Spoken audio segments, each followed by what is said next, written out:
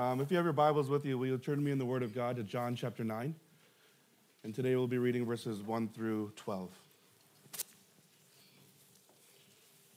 John chapter 9, verses 1 through 12. And if you don't have your Bibles, it will be on the overhead for you. This is the Word of God. As he passed by, he saw a man blind from birth. And his disciples asked him, "Rabbi, who sinned, this man or his parents, that he has been born blind?"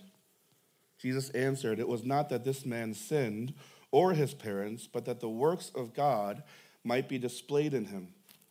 We must work the works of him who sent me while it is day. Night is coming when no one can work. As long as I am in the world, I am the light of the world." Having said these things, he spit on the ground and made mud with the saliva. Then he anointed the man's eyes with the mud and said to him, "Go, wash in the pool of Siloam," which means sent. So he went and washed and came back seeing.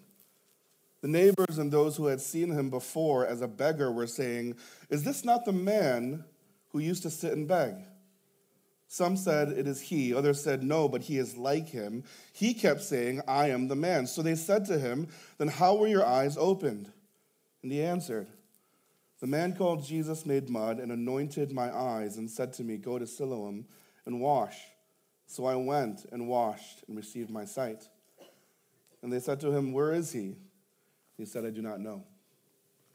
Amen, the word of God. Whose fault is it? That's kind of the ringing question we'll be wrestling with today. Whose fault is it? In the small things of life, this is what I wonder also. When I go to a drive-thru, which I swear I haven't done in a long time to get fast food, but when I do, if I have in my past life, and I go, the first thing that I do is I open the bag and I look at the container of fries to see if they hooked me up or not. And more often than not, it's not enough fries in the box. And I immediately begin to ask, which pimply-faced teenager, whose fault is it that they were not doing their job? Other small things is my packages aren't delivered on time, and I'm just waiting and waiting and waiting for the thing that I ordered from Amazon that I don't need again and again. But it's annoying when you're expecting a package on Thursday before 12 and it doesn't come, and you sit there and you ask, whose fault is this? Or the grade on the midterm that you didn't study for, but at least you prayed for 7 seconds before you took the test. Or the presentation at work that you didn't really prepare for, but you prayed under your breath for 3 seconds, and the midterm goes horribly wrong, or the presentation at work goes horribly bad, and you wonder, most of us, whose fault was that? And if you're anything like me, you say, it's my group, or it's the professor, they don't understand, or my boss doesn't get it. Or maybe sometimes you argue with your husband or wife, and at a certain point, if you've argued ever with your husband or wife, it's not about what you're arguing about, it's about who's right. Whose fault is it? Recently, I got into not an argument, but a loving conversation with my wife, and I just didn't want to be wrong that day. And so it wasn't about what we were arguing about, which was she said something, I disagreed. It wasn't a big deal, but my feelings were hurt. So it wasn't about what she said, it was about you're wrong, and just be wrong. It's your fault. Now, I'm glad you're smiling with me in these small situations and circumstances, but the question of whose fault is it also applies to larger things in life. Recently, driving on the highway, there was a car accident, and there was a man lying on the ground, and they had a tent over his body, and whose fault was it? Recently, I got a phone call saying someone's grandmother got diagnosed with stage 4 cancer, and she's going to die, and we always ask the question in grief, whose fault? When I see news day after day after day of exploitation and hardship and suffering and trafficking and brokenness in the world, I ask myself, whose fault is it? Who is that wrong here? Jesus in the text is walking along with his disciples, and they pass by, quote unquote, a man blind from birth. Now, for most of us, as we're reading this, we're just going to kind of continue on, but John specifically uses a man blind from birth to tell us something, to communicate that this man was not okay, that he was forever destined to never see the light of the sun, to never be able to get a full education, to never get a job. In fact, he would always be in need, a beggar, destitute. He was a worthless human being for all intents and purposes. He was a man blind from birth. He could have just said Jesus and his disciples passed by a blind man, but what John wants to do is point out the absolute darkness that this man physically and spiritually is in. In verse 2, the disciples, seeing this blind man, instead of showing compassion, instead of showing grace or mercy, or at the very least kind of empathy, the disciples asked Jesus a question saying, "Teacher, who sinned?" In other words, whose fault is it that this man is blind? Is it his fault or is it his parents' fault? Is it his fault or is it his parents' fault? What did they do to deserve this? Now, this sounds like a weird thing because John tells us that he was born blind, but actually, according to the Old Testament and historical Jewish perspective, sin could be done in the womb by a fetus so badly to the point where you could be born crippled, born blind. In fact, in the Old Testament, it says that Esau was so troublesome in the womb that he was cursed, and that's how he came out and was just a knucklehead. Joseph was a trickster, not because he was born and then he learned the ways of tricksterdom or whatever that is, but he was kind of sinful in the womb of his mother. And secondly, Old Testament law and Jewish tradition tells us that a parent's sin could be so egregious that it would be passed down to their children in the form of punishment. So Hitler's kids are in a lot of trouble. My children are in a lot of trouble. And probably most of you in this room as well. That was a joke. We're allowed to smile. Everybody relax just a little bit. We're a little too serious right now. There's this old saying in Jewish history that says, there is no death without sin, and there is no suffering without iniquity or wrongdoing. In other words, if there is any form of suffering, hardship, or failure in your life, it is your fault directly. So this man was blind because of something he did wrong directly in his life, or something his parents did before he was born. So the question goes back to, whose fault is this? So the disciples actually reveal two things about them when they ask this question. One, they want to know whose fault is it so I can judge them, so we can judge this person that is so sinful and broken that he wasn't blind from like the age 4, but he was born blind. And two, they judge him in a way where they're saying not only is he sinful, but we are better. Look at this sinful blind man from birth who sits on the roadside begging because that's the best his life is ever going to get. And in comparison to him, Jesus, look at these holy disciples walking after you. These guys who are not blind, not crippled, and able to do whatever we want because you chose these righteous 12 to walk in your footsteps. So the disciples actually judge and condemn this man, and they elevate or view themselves with a sense of pride. So whose fault was it? Verse 3. Jesus answered, "It was not that this man sinned or his parents, but that the works of God might be displayed in him." Jesus answers the disciples by not even answering their question. He shifts by revealing the new reality of hope that the gospel presents. And this is a monumental part of John chapter 9, but actually the whole book of John. Because what he's saying here is that in the Old Testament, you were deserving of not only condemnation of your sins, but you were deserving of condemnation and everything bad to ever happen to you in your life. One of my favorite skit shows of all time is the Chappelle Show. I know most of you are either not cool or too young to know what that show is about. But in the Chappelle Show, there was this one short skit where it was about the haters. And this guy is talking to, it's about all these professional haters, and this guy is talking to his enemies, and he says, "I hope all the bad things happen to you and only you, and I hope the rest of your life is just the worst ever, and I hope that you suffer for the rest of your days." That was the Old Testament. Not the Chappelle Show, but that statement was the Old Testament. Because according to the Old Testament law, if you did these things, you were worthy and righteous and deserving of not only God's love, but God's blessing. But if you could not uphold the laws of the Old Testament, you were not only condemned, but you were rejected as evil and worthy of the punishments and more that you received. This is why the Old Testament was a loser's game. Because we would never be able to accomplish, we would never be able to do enough ever to be perfectly righteous in the eyes of the law. And so here, Jesus, according to the disciples' question, it says, it's not about his condemnation. Yes, he is experiencing blindness. Yes, it's an unfortunate thing. Yes, this is broken worldview and all that stuff. But this man's sin is no longer about condemning. But in me, it's about the potential in faith. This man is broken because he could be saved by my work of grace. That the work of God might be displayed in him. This is no longer about condemnation, but it's about hope. You know, I'm smiling because I realize that that's probably the 47th time I've said that today. And I've also realized that every time I've said that phrase, we don't change. We don't smile. We're not impacted. We're not convicted. We're not thankful. We're not humbled. But the fact is that the entirety of the gospel is based on the fact that our hopelessness is taken away by the cross of Christ, and we are given hope.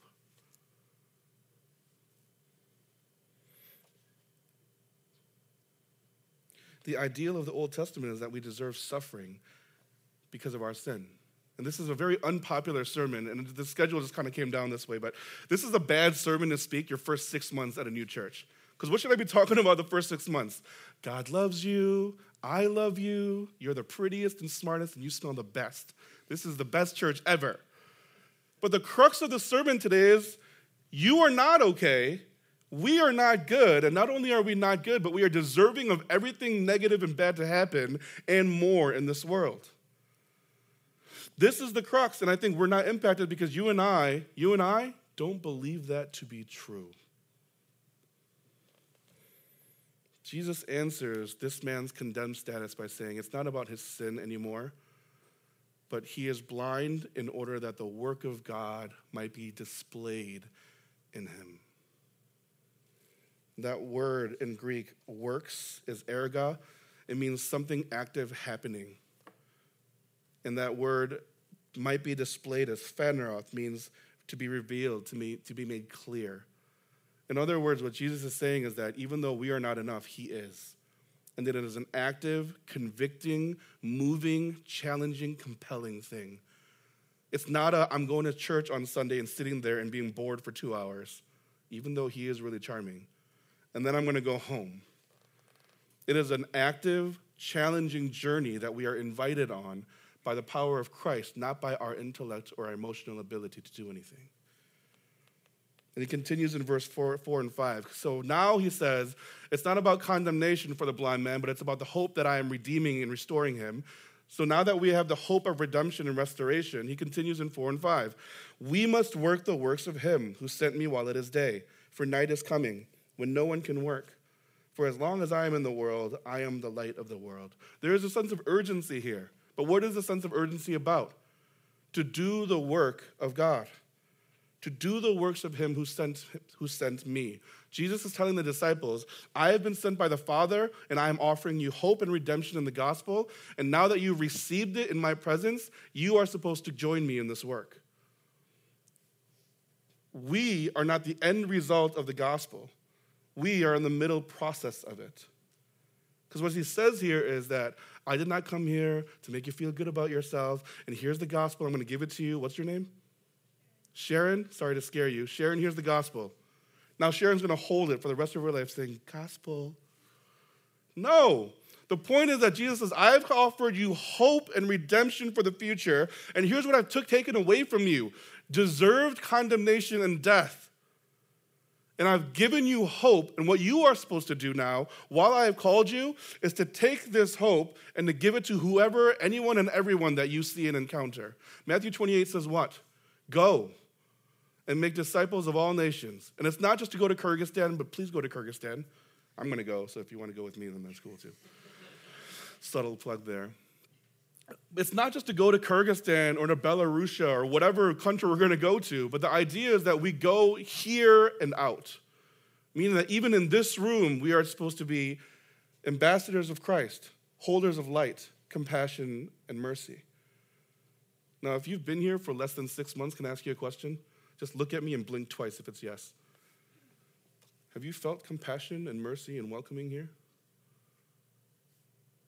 Not a lot of twice blinking. Just kind of no. But it begins here, and it goes out from who we are. And what we're bringing to them is not eloquence. What we're bringing to them is not convincing theory or argument. What we bring is the light of Christ in compassion, mercy, and grace. And not judgment, but in compassion, understanding, and grace, and the hope that is in Jesus Christ. Here's what that means. One of my favorite, most satisfying feelings in life that I've discovered in 35 years is when I'm driving and I pass by someone pulled over by the police. I love that feeling because they deserve it. You sinner. It says 65, you are going 165. You deserve not only to be pulled over, but I hope they give you the maximum fine and that you go to jail and that your children cry because daddy's not home tonight. That's a little harsh, but you know what I'm saying, right? You understand what I'm saying? I love that feeling. Why? Not because police or whatever, but I like the fact that someone was doing something wrong and they got caught for it. And now they're facing their condemnation. Here's the problem with me. In the gospel, I'm not supposed to drive by and smirk and feel amazing in my heart. But I'm supposed to go and I'm supposed to say what? I've been there. I've been caught by the police too. Yeah, the ticket said 105 and 80, but it was really like 140. I was going downhill in Iowa. There's nobody around me. But the fact is that I've been there and I've been caught and I understand how this must feel. I understand the shame. But remember, brother or sister, that we are not defined by our speeding tickets, but we are defined by the grace of God. Now, there's forgiveness here, but can we confess and repent together and pursue the glory of God as one? But you know where you and I stop? At the judgment. You and I are the disciples. I don't know if you got that in the beginning. We are the disciples. And we do it super passively. A sister came up to me after first service and said, why is it that we say things like, not to judge, but judgment? No offense, but offense. Everything we say after that. Not to judge you, Pastor Paul, but you're fat. I had a kid say that to me here. It's the child of a certain person that I love who's on staff here, but I'm not going to say who it is. Their name starts with a D. But I was just like, this boy gets I don't even know where he learned this, but he's like, no offense, but you're fat. And I was like, is it legal to hit him right now? Or what are my response options? But think about that. Even at a young age, we know, and we try to preface judgment with these phrases. But why judgment feels so good is because, one, we are pushing someone else lower, but two, as we judge others, we are elevating ourselves. Consider that for a second. Why is gossiping fun?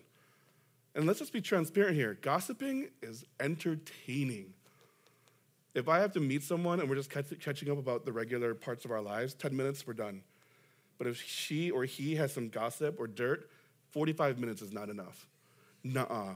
And then what did she do? Oh, no, girl, stop. 2-3 hours, and we love it. We relish it. And some of you are looking at me like, I don't like gossiping. Sinner, you just lied. You just lied. We all love it. And even men love gossiping. We're not super giddy about it. We're like, for real? Did that happen? Nuh-uh. That's so messed up. What a dummy. We must do the work of Christ if we are truly saved. That is the action of response. To be obedient to the light and the mercy and compassion of Jesus Christ. To go. To be as we are sent by the one who was sent for us in order to bring grace, not judgment. In order to give mercy, not condemnation, in order to bring the light of Christ, not the darkness of sin. You know, the idea of the blind man, Jesus healing them, is the most common miracle performed in his ministry. Do you know why? Because he knows we're dumb. Literally speaking, he wants us to see, I have taken them from the darkness to the light.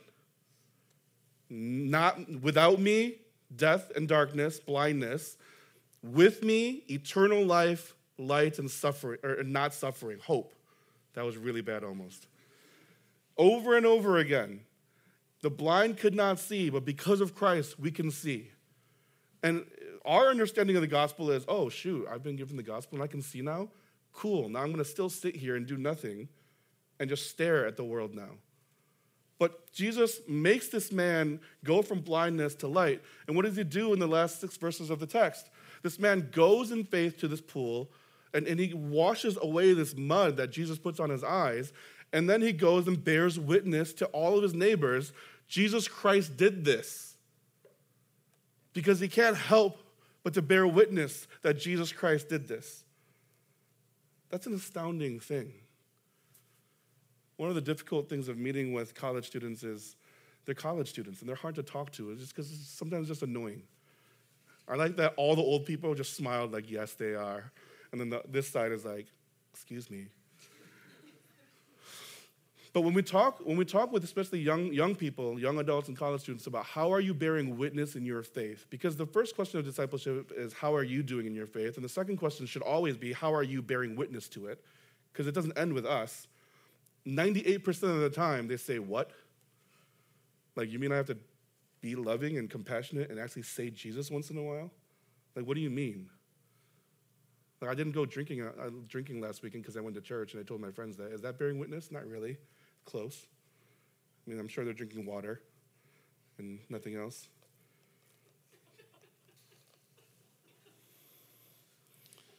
But the purpose is that Jesus sends. The purpose is that Jesus sends in order to be agents of redemption and of light. And I don't know if we bear witness to that in the reality of who we are. So here are the 3 points that we'll close with, because I know that you're super itching to know what the 3 points of today are. The first thing is this: the reality of sin in our world. Things are not the way they're supposed to be today. Can we just admit to that? Things are not the way they're supposed to be. Divorce is not supposed to happen. Cancer is not supposed to happen. Lions are not to majestically stalk, hunt, and eat lambs. It's kind of cool when it happens, but it's not supposed to happen because that breaks up the harmony and the peace and the shalom of the creation order. Drug trafficking is not supposed to happen. Sex trafficking is not supposed to happen. I am not supposed to stub my toe on the corner wall this morning while I'm feeling around in the darkness to go to the bathroom. I almost didn't make it today. Like, it was so painful, and I was reflecting on this and saying, like, this is not supposed to happen. All walls at home should be curved. But they're not. N.T. Wright says this: we have to stop thinking of the world as a kind of moral slot machine where people put in a coin and get out a particular result. See, you and I think that if we're a good person, then we'll get decent results. But if you're a bad person, then you'll get bad results and you'll be deserving of them. Right? How many of you think you're a good person? See, this is a horrible question to ask here because this is like the non-participatory group.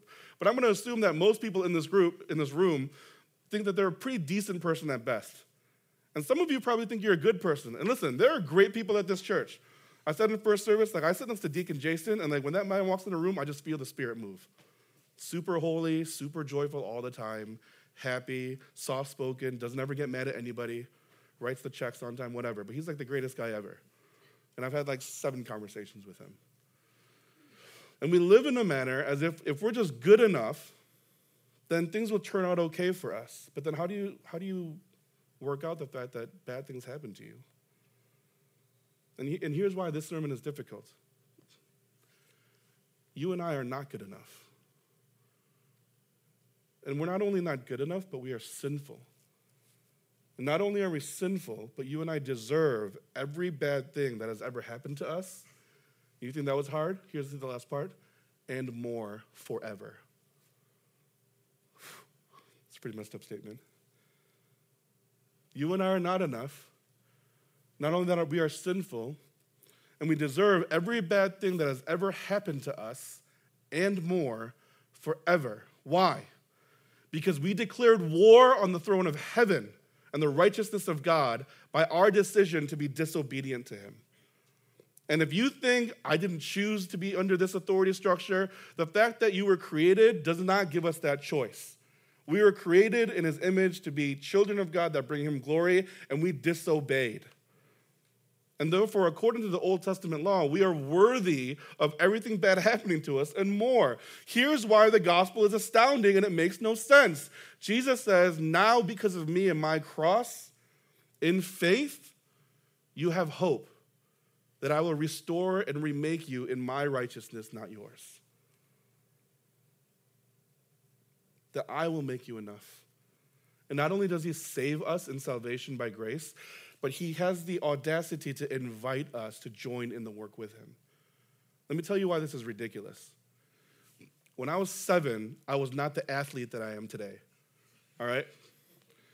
I was 7 years old, and there was a family that we were really, really close. And the second daughter, she was about 23. Her name was Esther. And this girl, homegirl, was trying to be a part of the U.S. Open. Tennis. Like, she was that good at tennis, okay? And she loved me for some reason. Look at me. But she loved me, and I loved her, and she would come over every Saturday morning to watch cartoons with me. And this was like a young 20s, super smart, beautiful, capable, crazy talented tennis player, and she was watching cartoons with a 7-year-old for an hour on Saturday mornings. Now, I heard through my mother that she was trying out for the U.S. Open to join, to participate in that tournament. And I was like, good luck, Duna, you're going to be great. That should have been the end of the conversation, right? But here's what she did. Are you busy today? As if a 7-year-old is busy on a Saturday. I said, no. And she said, do you want to help me prepare for the tennis tournament and play tennis with me today? Okay. So I got a tennis racket that was as big as I was, and we went to the tennis court. And she served the ball, and I ran and swing, and I missed. And she said, it's okay, don't worry about it. And then she would serve the ball again, really, really softly, and I would run to the other side and swing, and I would miss. Now listen, just for all purposes, if that was me, I would have never invited the kid. U.S. Open scrub 7-year-old who can barely walk straight. I'm not messing with you. It's just not going to happen. But she did this for an hour. At the end of the hour, she didn't say, that was a gigantic waste of my time, and I hate you now. She said, thanks, Paul. You helped me get ready. I feel so excited to go play tennis. Are you dumb? I'm the kid in the example, too, but what are you talking about? I could have given you a cold. I just fanned at you for an hour. What are you talking about? But this is the illustration, and this is why I'm grateful. This is the illustration of Christ, magnified to infinity.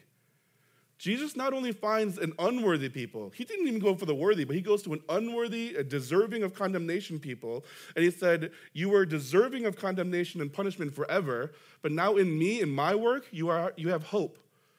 And not only am I restoring and reviving you in the righteousness of my life, but I invite you to be reflections of my light to others. Brothers and sisters, this is not a suggestion, by the way. This is a command. And so if our Christianity ends here after I say amen in my prayer, and we just go and we're just like, gospel, Sharon, right? Sharon, bad with names, that's good. Gospel, and this is all, I'm just going to walk around with the gospel, and this is what it is. And without reflecting the grace of God, I don't know what you're doing, but it's not Christianity. It's not. It's continuing to live in the judgment of what the disciples are pouring upon this blind man. So if that's the reality of the world, then the second point was that Jesus is the light of the world. And if we receive the light of Christ, then we can only help but reflect it and share it with somebody else. I've shared this illustration ad nauseum with college students, but have you noticed what college students post about? I'm just like putting them on blast today. I'm sorry. I'll buy you pizza or something this week. Have you noticed what we post about online? It's not even students, but all of us. If you have kids, you post about your kids. And even though we don't need to see it all the time, look at how cute my kid is. Look at how cute my kid is. Look at how cute my kid is. And most of us who don't have children, what is it? It's food. And God bless my wife. I can't even eat when the food comes. Why? Setting it up. Your family needs to see this. Instagram time. And then she's all ankling like this. And get out of the way. Okay. Why am I telling you this? We share and we speak about and we post about what we love. You notice that, right? None of you are posting my work cubicle every single day. No, because you don't like your work cubicle. You're not my bathroom vanity. No one cares about that. You post about what you love. And that's an interesting thing. 2012, when the Cleveland Cavaliers were trying to keep LeBron James or whatever that was, they bought a 78-foot thing downtown Cleveland about him doing this in the air, about to dunk a ball, and they had one word underneath it: witness. To witness means to see something and then to be so compelled and go talk about it. So for LeBron James, I was like, okay, cool. Flopping and crying to the referees. Witness. I'm just messing. But here's what it means for the gospel, though. The call of Christianity here, specifically in Jesus to the blind man, is that after he goes to the pool and wipes off this mud, this man immediately goes to his neighbors and he says, the Christ has done this. Brothers and sisters, that's not an extraordinary model, that's a normal model. That's what we are called to. And so finally, the last thing I want to share with you is this. Now what? The command is to go. Maybe not perfectly, but faithfully. Maybe not perfectly, but passionately. And maybe not perfectly, but obediently.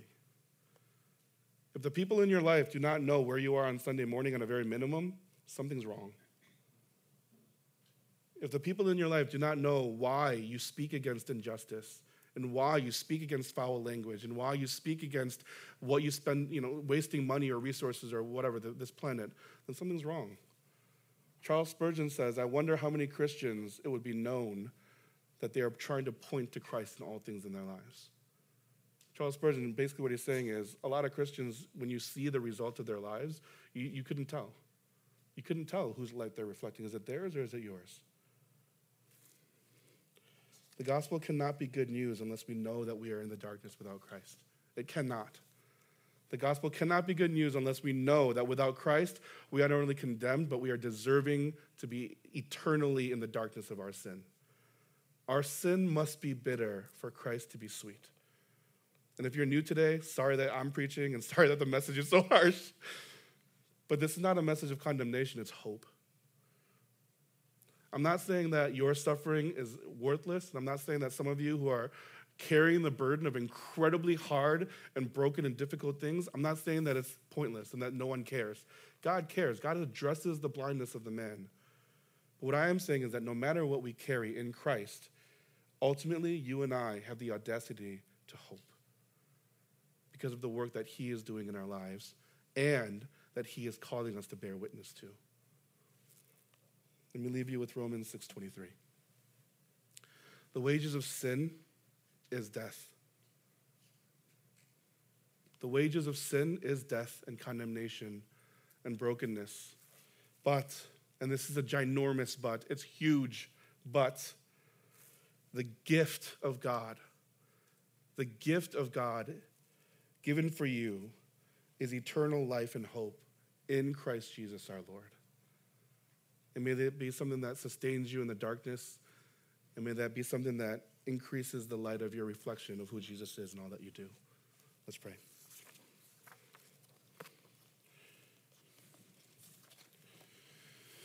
Father, whenever we encounter you, nothing stays the same, and sometimes that's hard and it's difficult because we think that we are not really in need of who you are and what you offer to us.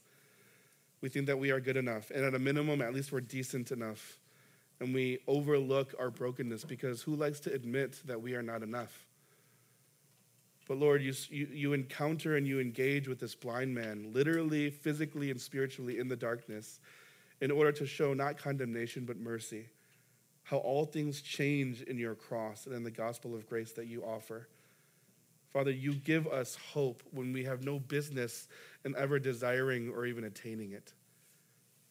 And Lord, we confess that our hearts have been so hardened against you and so caught up in the lie that we are enough, that this grace offered doesn't really convict or move or challenge us. Lord, forgive us of our sin and our brokenness and our rebellion against you. Help us to recognize that we are saved by you for the purpose of glorifying who you are and your kingdom. And Lord, that it is an amazing thing that you invite us, broken, not enough, unworthy us, to join in as reflections of your light to those in our lives that you have given us to witness to.